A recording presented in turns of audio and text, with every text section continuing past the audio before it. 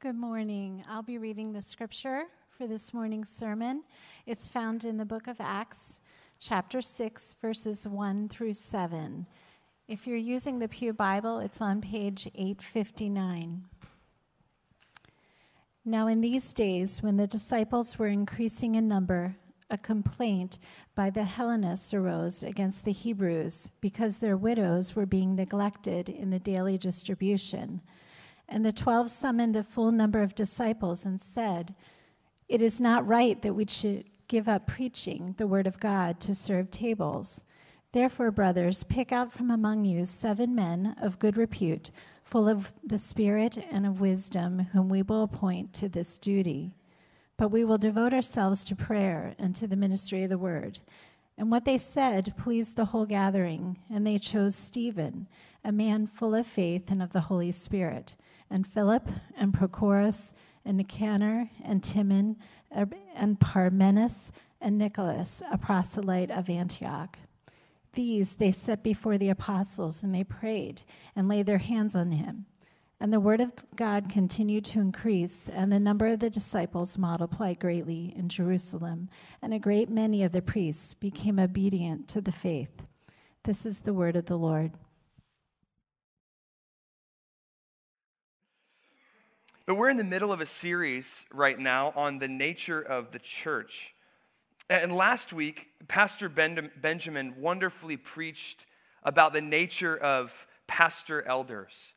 He taught us how pastor elders are given to us as God's church to help guide, lead, and protect us. And to put the role of a pastor elder into the language of our church's vision statement, pastor elders are to lead the church into enjoying the living Jesus and are to guide and protect them from any teaching or pattern of behavior that would lead them away from the living Jesus. This is what Hebrews 13:17 called keeping watch over the souls of those who are in the shepherd's flock. But now this week, we're turning to the other office of the church, as we call it, the other appointed position of leadership. We're going to talk about deacons this morning in the local church. And so as we begin, let me say this to frame everything that we're going to talk about this morning when it comes to deacons in the local church. God cares about your present physical weakness and suffering. He cares so much, in fact, that he gives you and I, as his church, deacons as a help for our vulnerability. And that is good news for finite and fragile people like myself and like all of us. So if you would pray with me, and then we'll get into this text in Acts 6 and see what it has to say to us about deacons. Let's pray. Lord Jesus, we do thank you, as that song said, that your steadfast love has made a way and that you yourself have paid the price. Lord, I pray that as we look at your word this morning, that you would delight us with your faithful love for us displayed in Jesus Christ. And I pray that that love would cause us to overflow into acts of service and mercy to this church and to our world. We pray this in the name of Jesus, the great servant. Amen. Well, as we look at the topic of deacons this morning in Acts chapter 6, we're going to see 3 things from this passage about deacons. First, the need for deacons, and then I forgot my second point. The role of deacons. There we go.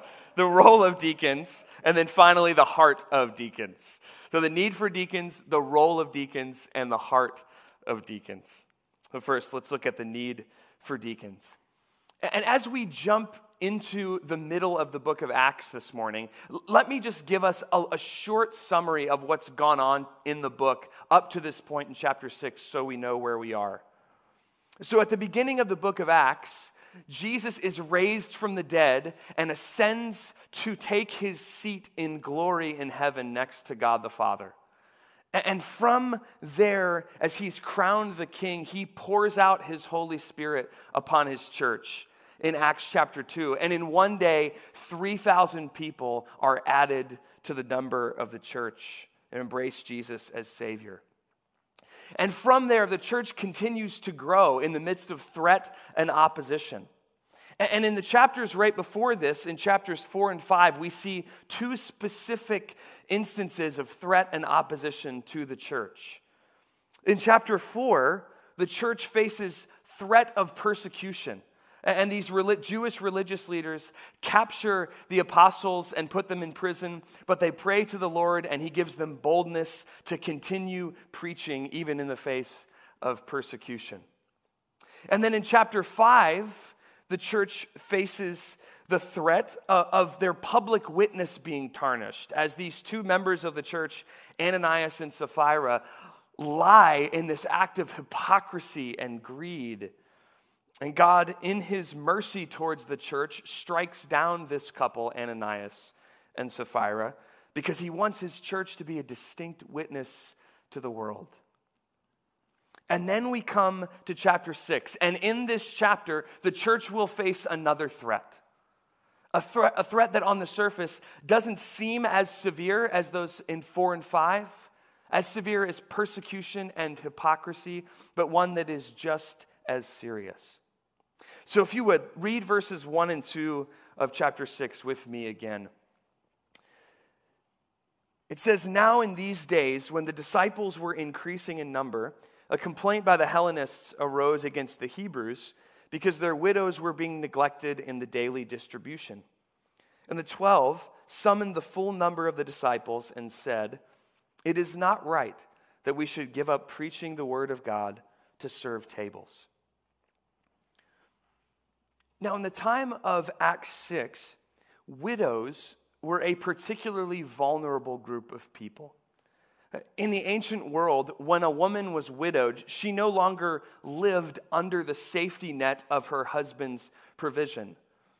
And so what the church does, the early church stepped into that problem and instituted a program to meet the tangible needs of widows in their midst. That's that daily distribution that's being spoken of there in verse 1. But as the church grew, the Greek-speaking widows, that's what that word Hellenist means. It's Greek-speaking Jewish people. The Greek-speaking widows were being neglected. And think of it this way. This will put it a little bit more in our own context. So this early church is busting at the seams. We read in verse 1, it's increasing in number. People are coming to Christ. New ministries like this one to the widows are popping up left and right. It's wonderful. The church is growing. It's vibrant. And then complaints start to roll in. Needs aren't being met. Now, we get no indication from the text that the apostles intentionally neglected these widows. But in the craziness of church growth, people begin to slip through the cracks. The apostles who've been running this distribution for the widows quickly look around to one another and realize, we are in over our heads here. This is more than we can handle. We can't continue to do this along with our God-given ministry of preaching the word and prayer. And so we see, it's not just the widows that are vulnerable here. It's the leaders of the church. In fact, it's the whole church that is vulnerable. And every day, you and I alike experience barriers in our life, roadblocks in our life from experiencing the joy of the living Jesus. While these roadblocks could be any number of things, often in our life, those roadblocks manifest as things that are physical and material in nature. So an unexpected medical diagnosis, a child born with a birth defect, financial strain, the stress of having a new child, and something as simple as broken heat in the church building are all examples of physical situations that threaten to steal our joy in the living Jesus. And if this is true for all of us, that our physical weakness and suffering can keep us from fixing our eyes on Jesus, it is more acutely true for those in the most dire of physical circumstances. So in one sense, Poverty or physical suffering affords many people a spiritual perspective that those of us who are numbed by the ease and pleasures of this world will never achieve. Your senses are heightened whenever your material needs are not met quite in the same way. But in another sense, though, extreme physical circumstances and strain and need can snuff out any joy or spiritual vitality the heart might begin to experience in Jesus. And to put it in other words, it's hard to get your head above water and swim in the right direction when you feel like you're always drowning. And this is precisely why the church, Christians, ever since the time of the apostles, have uniquely stepped out to care for the poor. That's why that's been a reputation of the Christian church ever since the very beginning.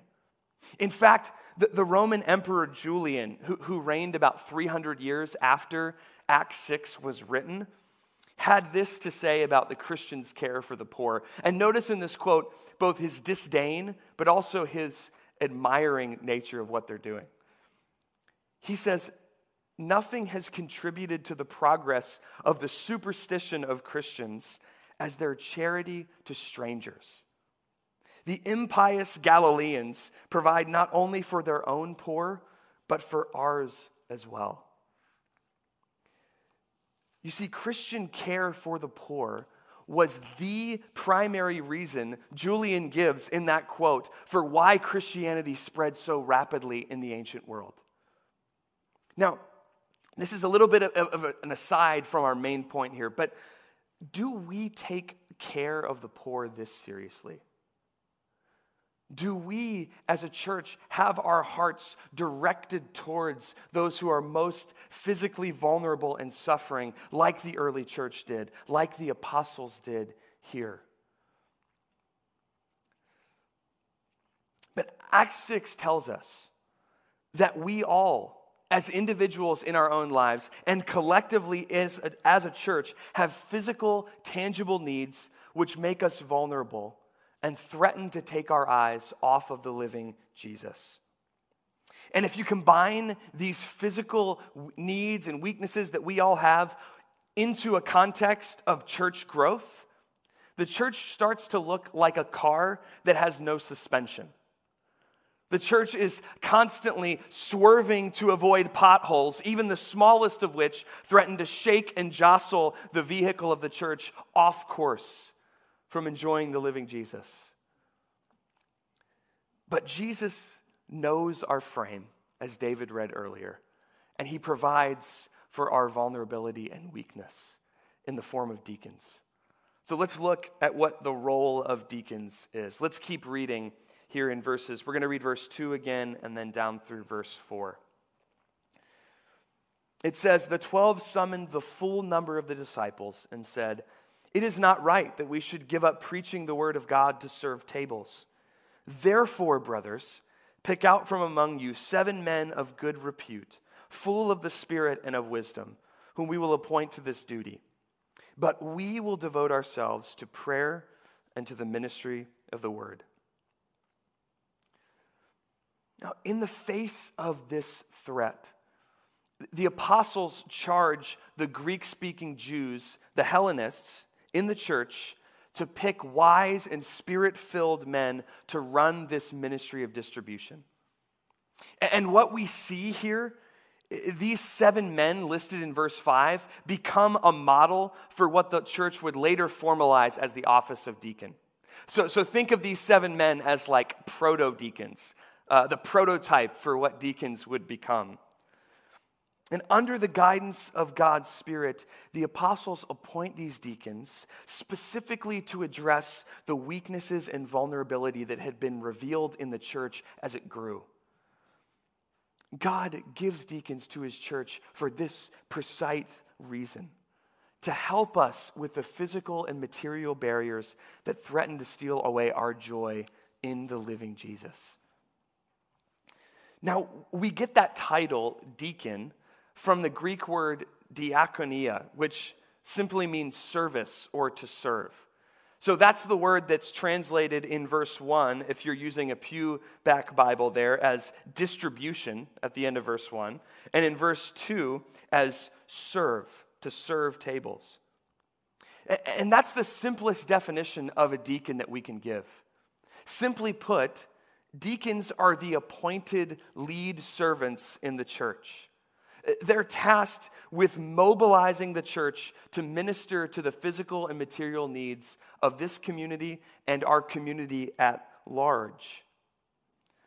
And notice, the deacons are never appointed as a separate leadership structure to the pastor elders. God does not appoint deacons to the pastor elders like the House is to the Senate. That's not the way that God organizes things.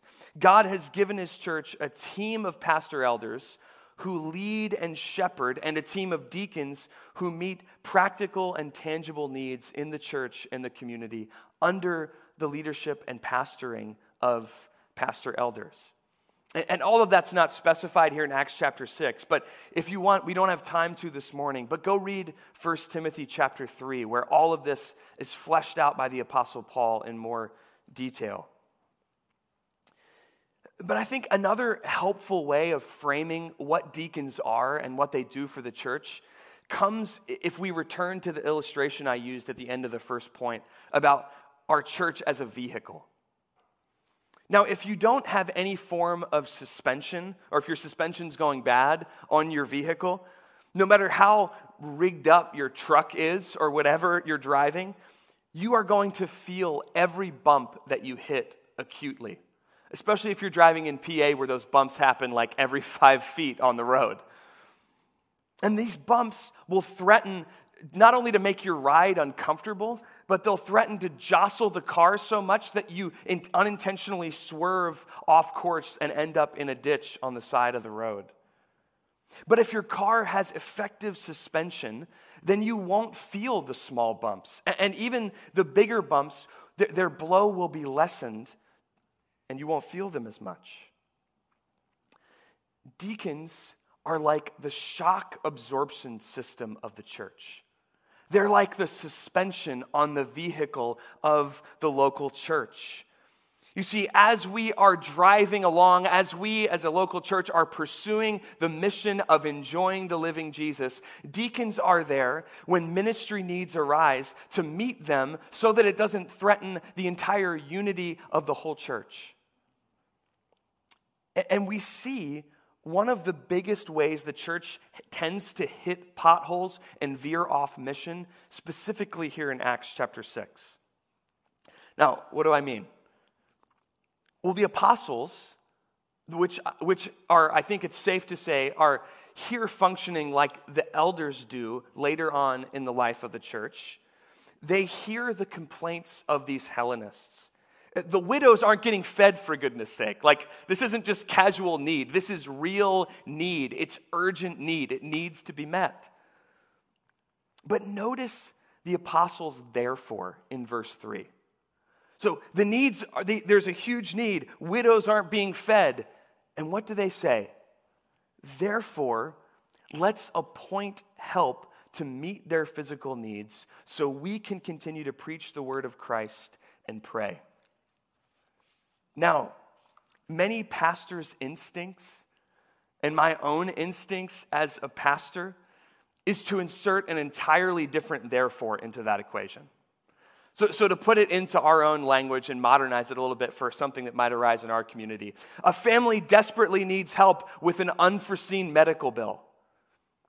And my response as a pastor most times is to say, therefore, I'll get on the phone with the family immediately and the medical provider immediately, and we'll sort all this right out.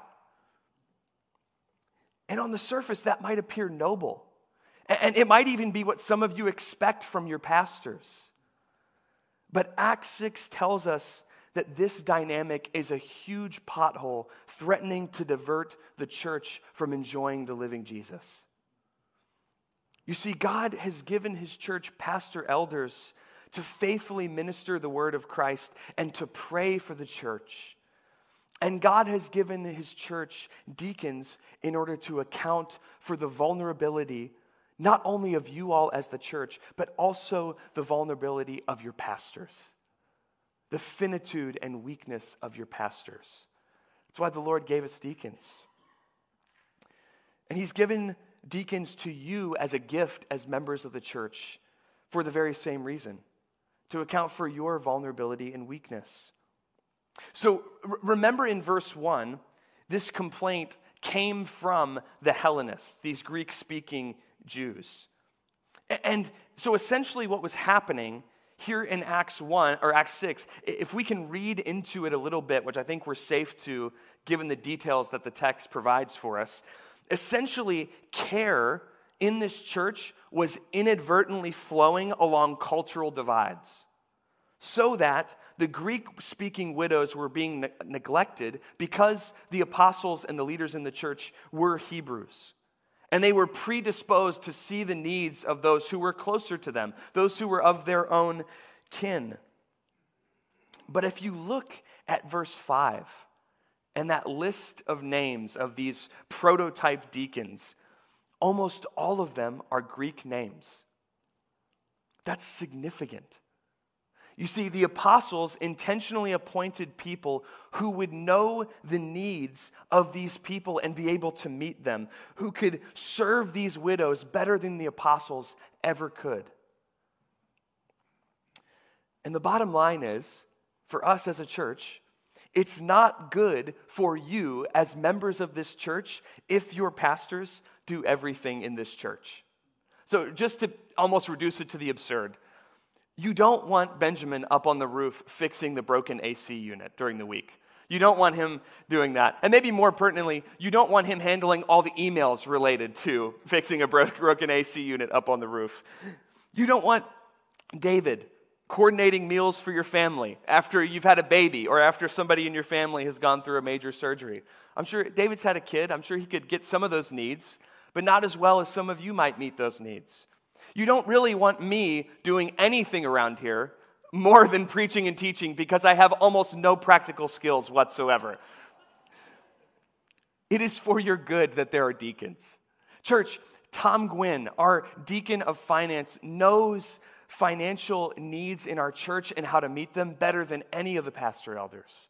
Rick Gesswein, our deacon of immigrant ministry, knows the needs of our immigrant and refugee community more than any of us on the pastor elder team do. Jay Martin knows more about maintaining this building than probably anybody in this church does.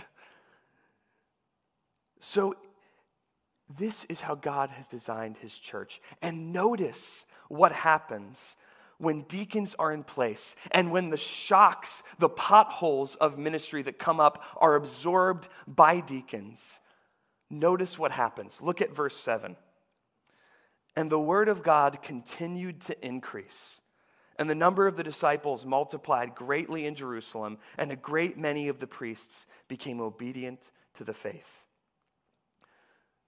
When deacons are appointed as leading servants to seek out and meet the ministry and material needs of the people, and when pastor elders are free to minister the gospel and pray, people enjoy the living Jesus. That's what happens. And we've seen this same dynamic play out on a smaller scale that happens in these 7 verses in the life of our church over the last 4 years. So just as a little bit of history, we as a church over the years had let deacon ministry kind of unintentionally fade into the background of our life together as a church.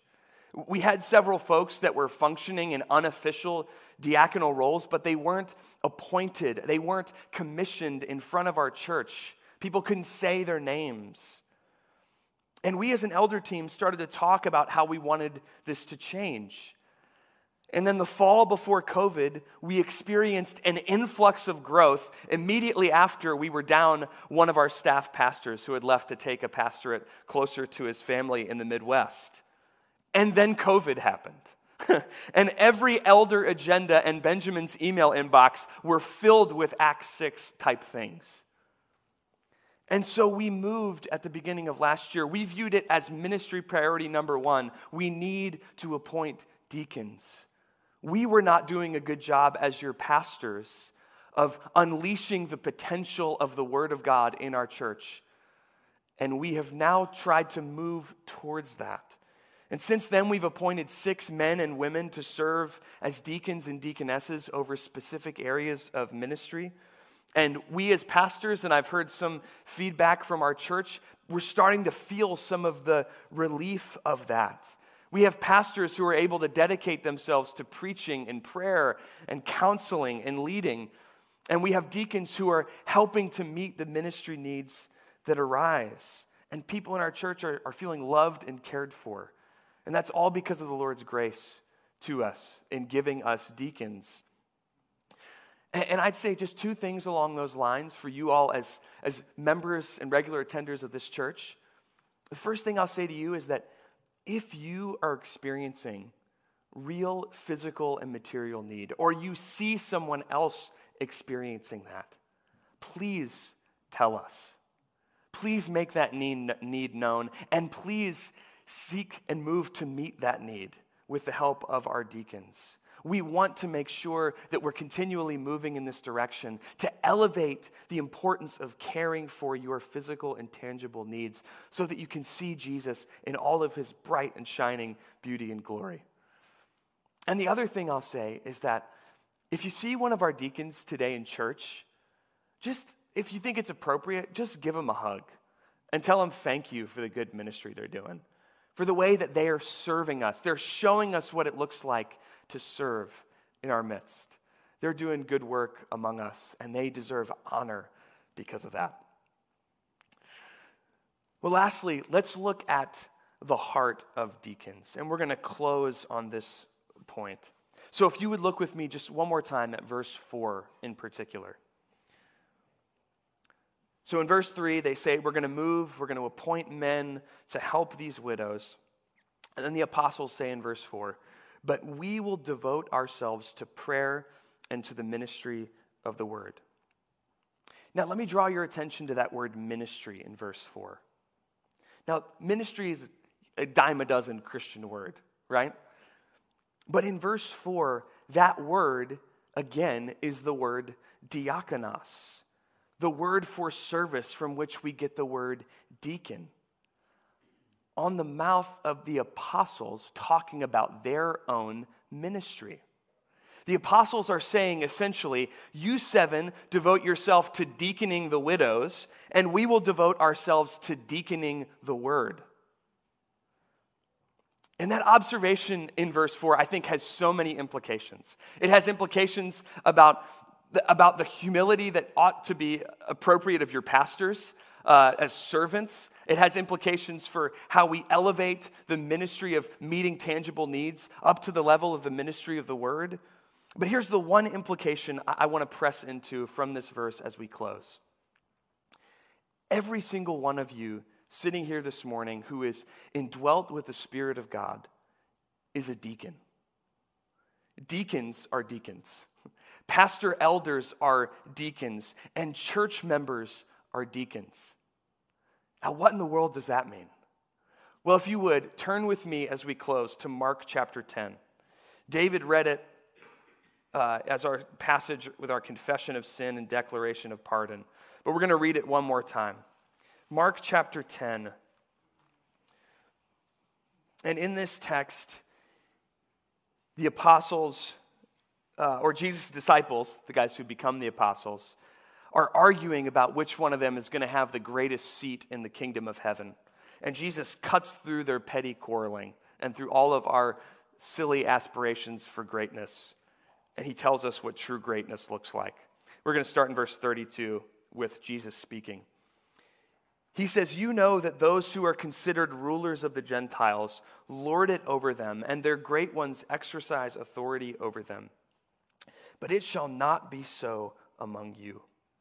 But whoever would be great among you must be your servant, and whoever would be first among you must be slave of all.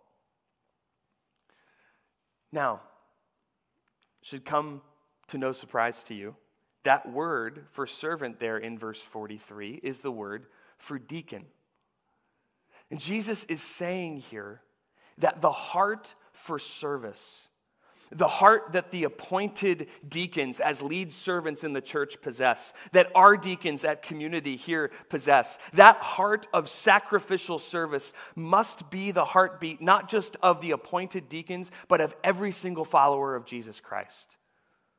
We must be ambitious for service.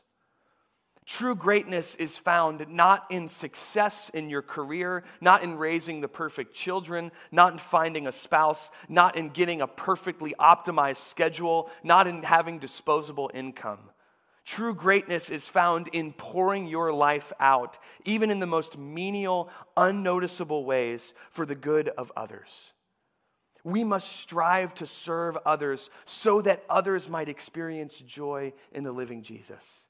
That's the greatness that Jesus is calling us to.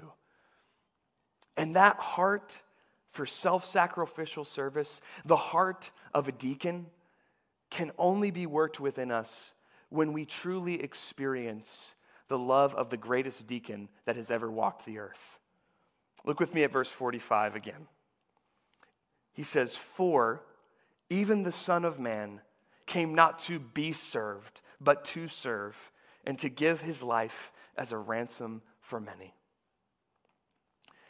Jesus, though he was arrayed in the splendor of heaven, shed that splendor and came to wash dirt and excrement off of his disciples' feet. The God of the universe became a vulnerable human being who underwent horrible physical suffering and death on the cross in service of you so that your sins might be forgiven. And when the heart of Jesus, the great deacon, who didn't come to serve or to be served, but to serve, when that heart gets inside of you, you will lovingly and willingly give of yourself so that others can experience the joy of knowing him. And so my question as we close to you all today is, where can you root down and commit right now to finding your greatness in service of other people? What ministry or group of people has God been tugging your heart to, but that you've been ignoring because it makes you uncomfortable or because you see it as too impractical? Maybe it doesn't quite fit in your schedule. Maybe it's to jump into an existing ministry here at our church. Maybe it's to serve alongside of one of our deacons on a specific ministry team. Maybe it's to pioneer something brand new to serve hurting and broken people in our region. I would just say, don't limit the power of the sacrificial heart of Jesus at work in you. Look to his service for you, and may your enjoyment of him overflow into service of not only this church and the people in it, but to this city and to our world. And I pray that Community would be a church full of deacons, people that are characterized by our self-sacrificial service and love for others. Would you pray with me?